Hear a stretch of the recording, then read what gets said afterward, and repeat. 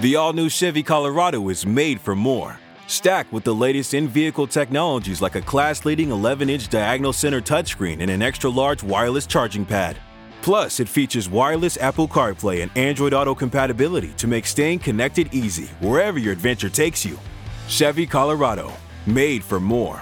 Learn more at Chevrolet.com/truck/Colorado. Claims based on latest competitive data. This is the On the Banks podcast. Follow us on Twitter at OTB_SB Nation. Now, here's your host, Aaron Brightman.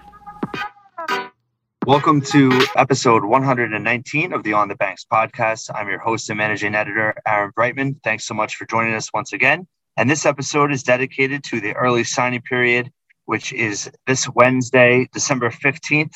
For the 2022 recruiting class, Rutgers is in a very strong position right now, has a class ranked in the top 25. Obviously, not the final signing period, which will come in early 22. But obviously, the bulk of the class around the country will be signed on December 15th. And we wanted to really do a deep dive into this class, how the transfer portal will ultimately finish off the class, and also just in terms of the job that the coaching staff has done building this class, positions of priority, the upside for certain recruits in this class, and much more. And to do that, we're fortunate to have back with us 247 Sports national recruiting analyst Brian Dohn, who's been in the game a long time and also covered Rutgers football from a recruiting perspective for a long time as well. And we welcome him in now. It's my pleasure to now welcome in and welcome back to the podcast 247 Sports national recruiting analyst who's covered Rutgers football as well for a long time, Brian Dohn. Brian, thanks so much for being back. Hey, man, I always appreciate it, always. So here we are. We're speaking Monday, 2 days before early signing period for the class of 2022. Wanted to ask your thoughts just in terms of, obviously, the job that the Rutgers coaching staff has done with this class, not only in getting this class committed and close to signed, but also how they've maintained the class during this past season.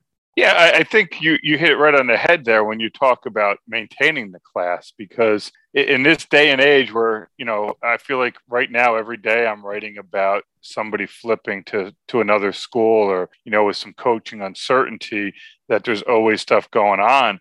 I mean, I look at the Rutgers class and they've lost 3 kids in it. I think one of them was by their choice. One of them, Davison Igbenuson from Union High School, is still involved with them. I think they're going to have to rally if you get to Wednesday and he signs with Rutgers. And then Addison Copeland, who was a kid from New York, upstate New York, who wound up committing to Pitt.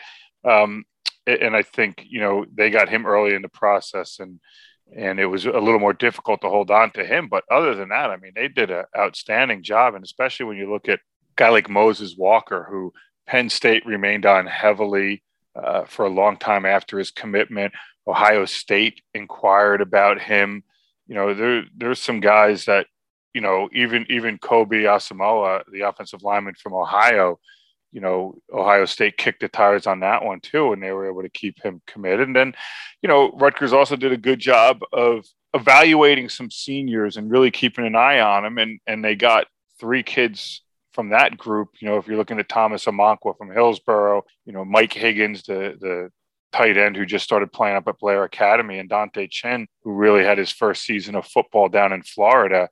So it's typically what you expect out of Greg Schiano. He'll recruit well, he'll build great relationships, and he'll save some room for some kids late in the class if they develop.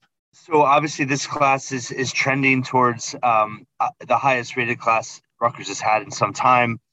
Currently, as we speak on Monday, according to composite rankings, 247 Sports, 21st nationally, 5th in the Big Ten. Wanted to ask just in terms of how you think they'll ultimately finish and how much COVID kind of played into recruiting overall nationally, but also, do you think it benefited Rutgers in this specific class? Or do you think that this is sustainable over time for Greg Schiano? Well, I mean, I'll answer the last one first. This better be sustainable over time, because that's how you build a program and you compete in the Big Ten. And I'm not saying compete every year with Ohio State, which I'm sure Greg Schiano wants to do and would bristle at the fact of me suggesting otherwise. But, in order to make that climb up the ladder, you have to put these kind of classes together. And this cannot be a one-off class. It has to be a class that, you build on these classes. And for me, I don't think COVID had a huge factor in this class. I think if you go back to the 21 class, obviously it was the predominant theme of the class. But in this class, a lot of these kids had chances to get out and make visits if they wanted to. They felt comfortable with Rutgers as a staff to commit, a lot of them before June, which is when visits opened up. But, again, these kids were all free to take visits other places if they wanted to in June, late July, and throughout the season. Now, the consequence usually would be, we're done with you, which is kind of what happened with Davis and Igbenusson. They weren't done with them, but he said, listen, my brother, who's at Rutgers, did not get to take visits because of COVID. I took some in June, but I still want to take some in the fall. And I said, well, if you're going to take visits, you can't, it doesn't happen as a committed player. And, if you want to talk about it from that standpoint, maybe with Igbenusson, it hurt them.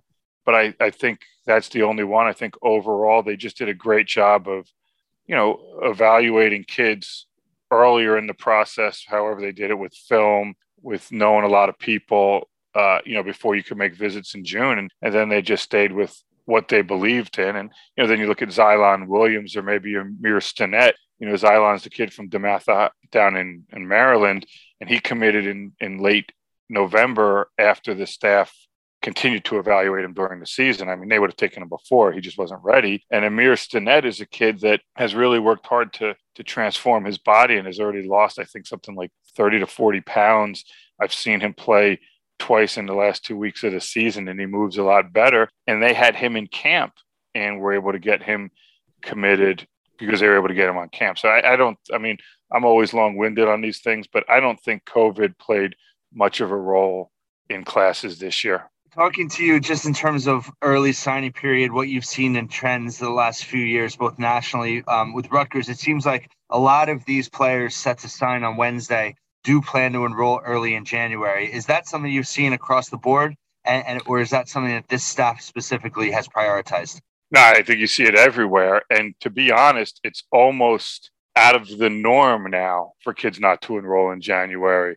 I think when kids sit there and say, yeah, I'm coming in May or June, you're like, really? What happened? So, that's just the way it is. And I get it. Look, I can make arguments on both sides of the line on this one.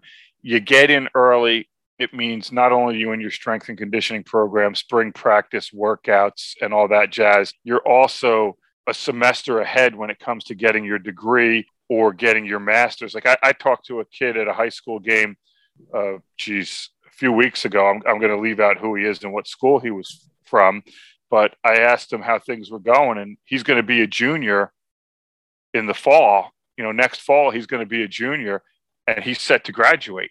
And then if he decides to stay for longer, he can get his master's. That's what kids think about these days. That's what programs want. The flip side is you don't get to be a kid that last spring of your high school life where you get to go to prom or you get that senior ditch day, or, especially if you're living in this area where you want to hit the shore, maybe on that Friday when everybody's bailing on that, that first really beautiful Friday in mid-April or late April. You don't really get to do that stuff. And I'm kind of, having teenage kids, I'm against that aspect of it because I want, I think they should experience all that. But the trade-off is you're going to school for free with no student loan debt. So, like I said, you're 6 on one, half dozen on the other side. And that's a good segue to asking about the impact that Gavin Wimsatt has made on this class in terms of his early enrollment a year or I guess a semester ahead of time. How much did that play into, you think, solidifying the class and keeping this class together? It depends. If you're operating under the premise that he was always going to sign with Rutgers, regardless of whether he went in September like he did, or if he was going to sign in December, it had no impact. But if you were going to lose him in October and November to another school, then his enrolling early had an enormous impact. I think when people watched Rutgers the last 2 years, let's just say, you need a quarterback there, and find me a college program where you have success on the field without a good college quarterback, right? And so for the recruits, they know that kid is in the program. So it gives stability. He has relationships with those kids from building the program, especially a kid like Sam Brown, the running back out of LaSalle in Philadelphia. So, and Sam at one point was, there was some chatter that he would make a visit, especially to UVA. Now that got shut down long before Bronco Mendenhall left as UVA's coach, but the relationship with Wimsatt helps there. Now, if Gavin Wimsatt was still signing Wednesday, he'd still be talking to all these kids saying, come with me as well. And I don't think it would have had any impact, but you don't know what that held for. Nobody can read what would have happened had he not enrolled early. So talking about the priority, that it's no secret, offensive line, major need, major priority with this class. Rutgers has addressed it. 7 potential and expected signees in this class, obviously headlined by Jacob Allen, the top player in New Jersey. How do you think they did in that area, not just from a number standpoint, but from potential with the guys they have coming in? Yeah, I think, when we talk about the offensive line recruiting, we saw this season in terms of a couple kids who came in as defensive linemen, Ireland Brown, who at the time of his transfer from BC was Ireland Burke, and you look at the kid from Connecticut who was a defensive lineman who wound up starting at right guard. I think you look at that, and I think when you're bringing in this many offensive linemen, you understand just how difficult the situation is right now and how badly they need better players at that position. But I'll say this, none of these kids are ready to play. And so best case scenario, best case is they're ready to go in the 23 season. And most of them won't be ready to go in the 23 season, which is why you're seeing Rutgers so active in the transfer portal with trying to get offensive linemen. And I think that will continue. I think that will, in talking to a couple of the kids, like a Willie Tyler, who's from Louisiana Monroe, I think he's a kid that could decide closer to Christmas. We'll see, maybe even longer than that. Other guys will get into the portal in early January. They have work to do academically or whatever, so they're going to go in January, because once you enroll in a school and take that first class, you're on scholarship for the rest of the semester, and then sort out there. And then you're going to have another wave of them after and during spring practices. And so to sit here and say, okay, here's what they're going to do on the offensive line. Yeah, the kids they're bringing in as high school kids are continuing to build depth and a base in the program, but none of them are going to help this next coming season. And you've watched the offensive line the last couple of years. They need help. And there's some younger guys in the program that you would expect can start trending toward more playing time, but they still need depth. And so I think the thing for people to watch is, even after this early signing period, pay attention to the transfer portal, because everybody wants their team to win yesterday. I still think them having 5 wins was a coaching miracle this past season. And so, they're going to have to get guys that are more college ready to play through the portal. I think that's a great point. And that was one thing I wanted to touch on with you was, how much should people read into, the positions that are being filled through this recruiting class versus what the staff will now look for in the portal? It really, like you just said with offensive line, it doesn't matter. They're just trying to build depth in certain spots. How do you think that this staff is approaching, now that they're close to signing this class, then attacking the portal after that, in terms of, how they've mapped out the available spots and position needs? Yeah, listen, it's not like there's unlimited spots on your roster that you can just go get guy after guy after guy, right? So that's the first point. The second point is offensive linemen. Man, this is not an easy gig, getting offensive linemen to commit. Everybody needs offensive linemen. And so they're going to, Curtis Dunlop is a kid from University of Minnesota who they're battling Texas for. And, we'll see where that winds up. So if you're a high level offensive lineman, Rutgers is a tough sell from a recruiting standpoint, because everybody has playing time for a high level offensive lineman. But you have to look at the fact of, what do they have playmaker-wise receiver? Not much. So if they can go get a playmaker receiver, yeah. But getting that playmaker receiver out of the portal is a little more difficult, because you're going to have a quarterback with no experience. And a guy in the portal who's a really good player wants to go somewhere where there's a proven quarterback, not to mention a proven offensive line. You need somebody who can rush the quarterback on the defensive line. Now, you know as well as I do, those guys are not just readily available. And they're usually guys who are, if you're Rutgers, you're looking for that kid who's 6'4", 200 pounds, who in 2 years can be 6'4", 250 and go after the quarterback. People talk about what happened with Mohamed Toure. Why was he not as effective this year as he was as a freshman? Well, I mean, it's pretty simple. He played a lot more downs. There's a lot more tape on him, and he still has to get stronger and add weight because now schools were ready for him coming off the edge. And so, you want to find offensive linemen. You want to find a receiver. I mean, heck, I'd like to find another quarterback if I'm Rutgers. You'd like to find an edge guy, but, what are there, 140 programs? And I think 139 of them need those guys. Speaking of quarterback, how hard of a sell do you think it will be knowing they have their, for all intents and purposes, their quarterback of the future for now with Wimsatt, being able to sell, a quarterback that could actually make an impact here, and while also, managing the relationship with Wimsatt and keeping him happy? Well, that's a great point, and it's something really to look hard at. And so, to me, there's two things you're looking at. First of all, Evan Simon is still, he's still young, right? He's technically only going to be a sophomore because his first year didn't count anyway. And I'm not even sure if he played enough games this past year. Maybe he can redshirt again. You would know that more than I would. He did, yeah. He okay. The last game he went at 5 games. Okay. So he still has 3 years left, right? Right. Yep. And so you have two quarterbacks there. You always want to bring in a quarterback in every class. The portal again will be an option for somebody, somebody has experience to come in and help Wimsatt out. It's something that you're going to have to balance carefully. But the flip side is, if Gavin Wimsatt believes in you as a program and believes in your offense and the coaching, and you would think there's going to be, I think everybody thinks he'll be the starter in fall, unless he just has an atrocious spring and an atrocious fall camp. And from everything I've heard, he's been nothing but very good all fall. So the expectation level is he will play. That's great, but you still need other quarterbacks. I mean, Penn State had a rough season, and a big reason, was they lose to Iowa because Sean Clifford gets hurt, and the guy they bring in is Taquan Roberson, the kid from DePaul who's now in the portal. You have to have a good backup quarterback. I mean, when C.J. Stroud went out at Ohio State, they still had Kyle McCord sitting there.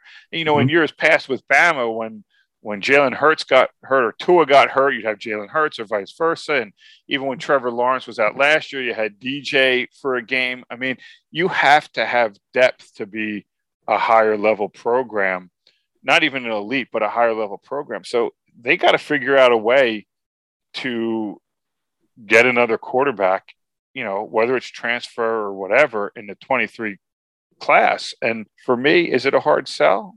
Yeah, but I mean, Schiano was brought here to do things like this and get the program elevated and get the facilities done and all that other stuff. So, it's part of his job. I'm sure he knows that. But listen, the job of the coach is, if you have nobody, hey, come here, you can play right away. And if you have somebody, come here, the competition's great. So just spin it however you want and get a kid in. Just a few more here for you, Brian.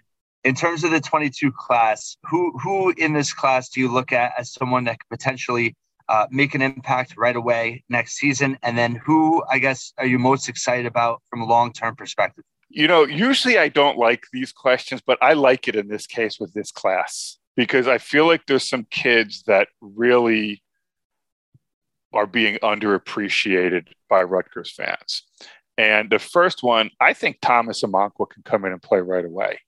The question is, do you put him at corner or safety? And I think that's kind of the way they're leaning. Or do you put him at receiver? Because while he may not be the most fluid in and out of his breaks, they need receivers. And I saw him play twice during the season. He was by far the best kid on the field in every game. As well he should be, right? He should be that dominant on the field playing at that level of high school, but he was. And He's a mature kid. He's got a brother that already plays in college. I think he can come in and play quickly. And I think, if I'm a Rutgers fan, I'm excited by him.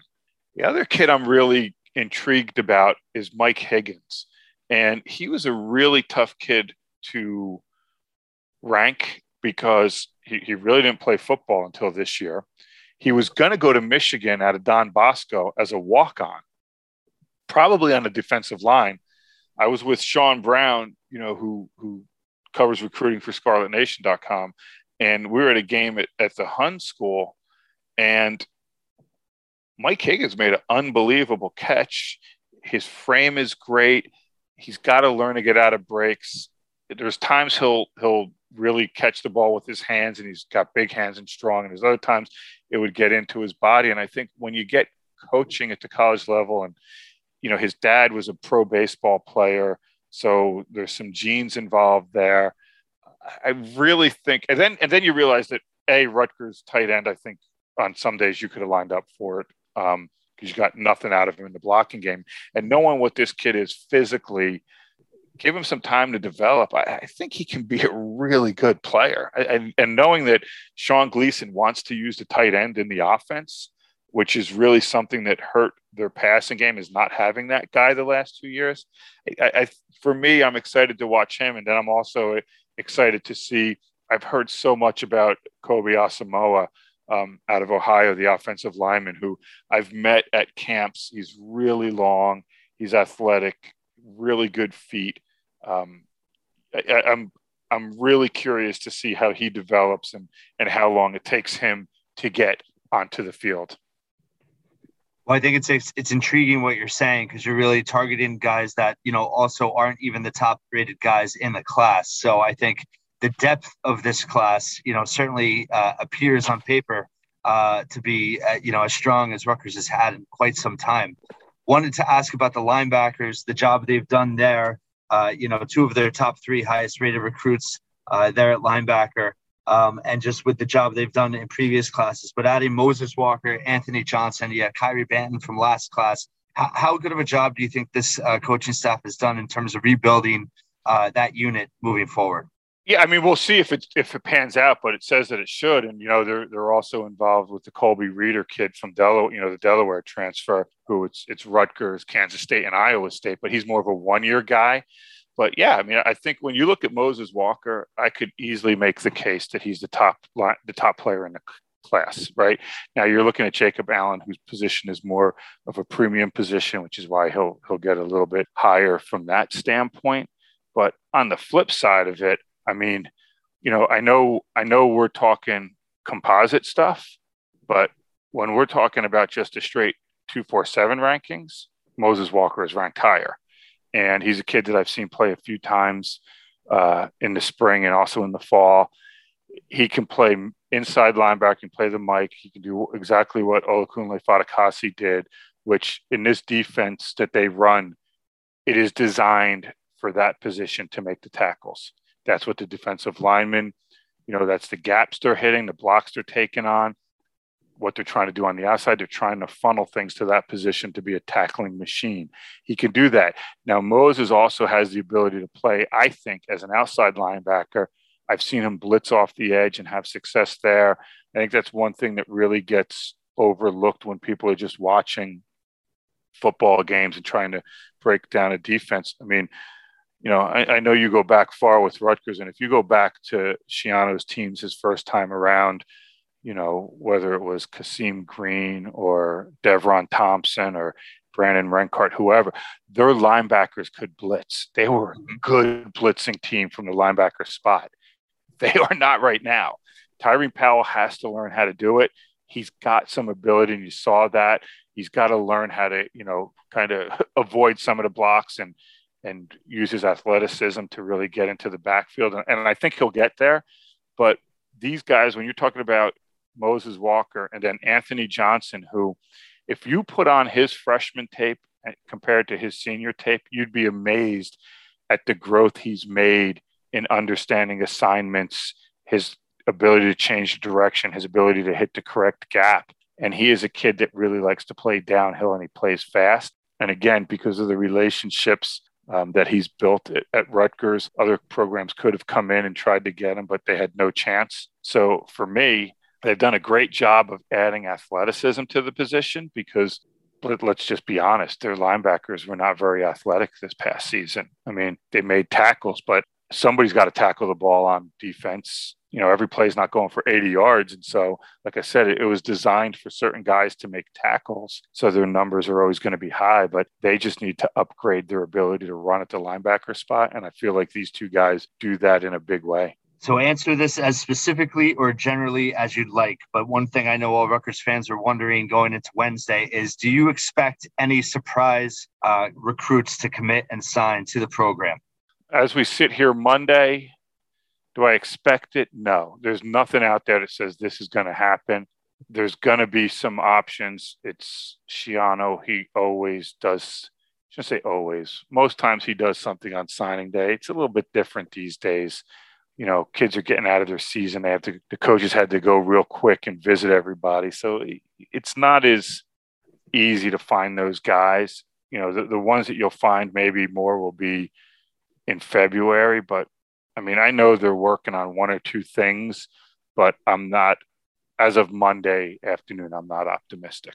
And do you think, or I guess could you answer, do you think they're still in it and have a chance with Igbenison at the end of this? They will have a chance up until late Tuesday night or even Wednesday morning. They're in it. They've always been in it. Him making an official to Ole Miss right before the dead period. Now, Schiano went in that Thursday night, so he got that shot before, Friday through Sunday.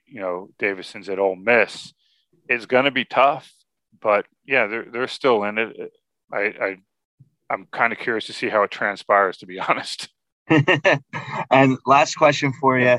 Where do you see this class shaking out in the final rankings? And at the end of the day, how important is it perception-wise to finish in the top 25? And does it really matter just in terms of all the depth and potential talent we talked about, wherever they rank? I mean, it seems like, things are looking really bright for this class. Yeah. I mean, does it matter? I guess it does, because even though every coach says rankings don't matter, it's amazing how, come signing day, when they have a top 10 class, they can't wait to talk about the rankings that don't matter. Right. So from that standpoint, it matters, but we're kind of navigating some new stuff here. And as we sit here, taping this, I think they're 21st, like you mentioned. Now, there's some other schools who maybe can afford to take 5 more kids than Rutgers can take. And that's going to impact the ranking. There's probably going to be some schools behind Rutgers that normally would pass them that can't pass them because they don't have enough slots. I mean, I know a couple ACC schools that were trying to make room for a defensive lineman that just couldn't make the numbers work because of the scholarship crunches. And then the other thing is, transfers are getting factored into the rankings now. So where you finish now could change in late January, early February, when transfers start going crazy and get reevaluated and all that stuff. So is it important? Yeah, I mean, they can spin it however they want. If they finish in the top 25, it'll be great. And I'm sure they'll say it's their first top 25 class and how proud they are of it. And if they don't, they'll talk about how it's their top class anyway and all the depth in it. And we may not have the numbers of other schools, but we like the quality of our players better. So it's all how you spin it, but it's good, publicity of being ranked higher than you have before. I don't think it's ever a bad thing. Brian Dohn, National Recruiting Analyst, 247 Sports. Always enjoy talking to you. A great insight on this class. Really appreciate it. And look forward to talking to you down the road. Hey, anytime, Aaron. I appreciate you having me on. Thanks so much to Brian Dohn for joining us once again to talk about Rutgers football recruiting. The 2022 class, certainly extremely exciting and very intriguing for what they have to offer to Rutgers football and what they can provide and the level they could potentially perform at. Really seems like a very deep class where we could see perhaps not a lot of contributors in day one next year, but in years 2, 3, and 4 really could be, the needle that moves this program forward in the Big Ten. I think what's also intriguing is then how the coaching staff will respond once early signing day is passed. and how they'll look to fill holes specifically for the 22 season with the transfer portal and beyond. You can find all of our coverage at onthebanks.com for early signing period on Wednesday. We'll have coverage of each recruit that ultimately signs with Rutgers, as well as big picture articles and full analysis at onthebanks.com. You can follow us at Twitter at OTB_SB Nation. Thanks so much for joining us and listening here at On the Banks. Follow On the Banks on Twitter at OTB_SB Nation and subscribe to us on Apple Podcasts. Just search On the Banks Podcast.